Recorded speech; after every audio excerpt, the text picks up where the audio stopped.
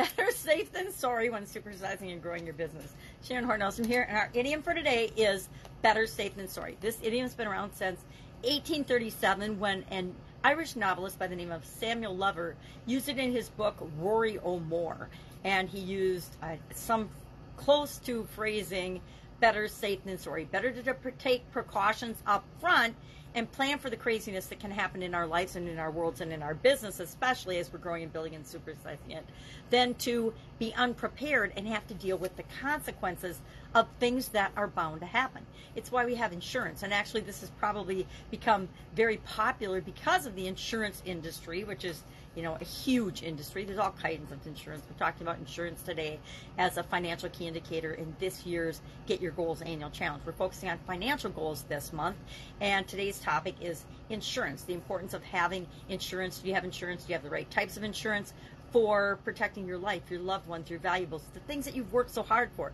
You know, even banks have insurance on the deposits that we make in them, right? So insurance is a huge thing, a huge part of our lives. You know, there's bonds and insurance for all kinds of projects and all kinds of industries nowadays.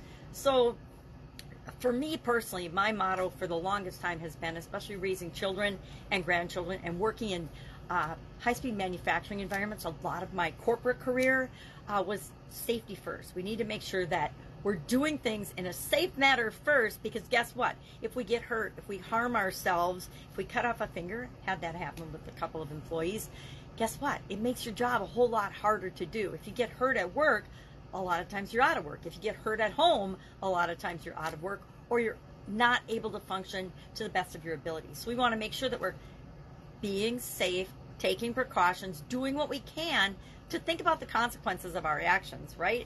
So often we just move when we're building and growing and supersizing our business, and we need to keep moving and taking action. We also need to take a couple of seconds to think about, am I doing this in a safe and smart way, or am I just taking action for the sake of taking action? So I'd love for you to share in the comments below your experience with this particular idiom or expression, better safe than sorry. You know, it's why we wear protective gear. It's why we wear hard hats and helmets in manufacturing environments. It's why we wear safety glasses and earplugs to protect our hearing, because guess what?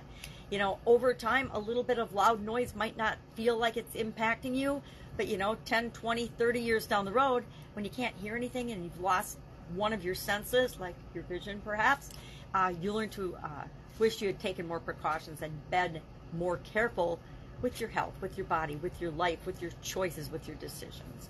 That's it. Have an awesome day. If I can help you in any way, ask. Otherwise, I will be with you tomorrow with another interesting idiom.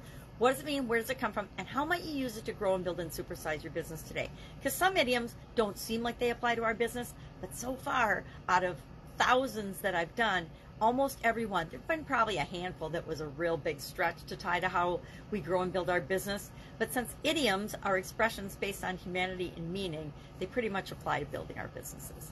All right, have an awesome day, and I'll be with you tomorrow.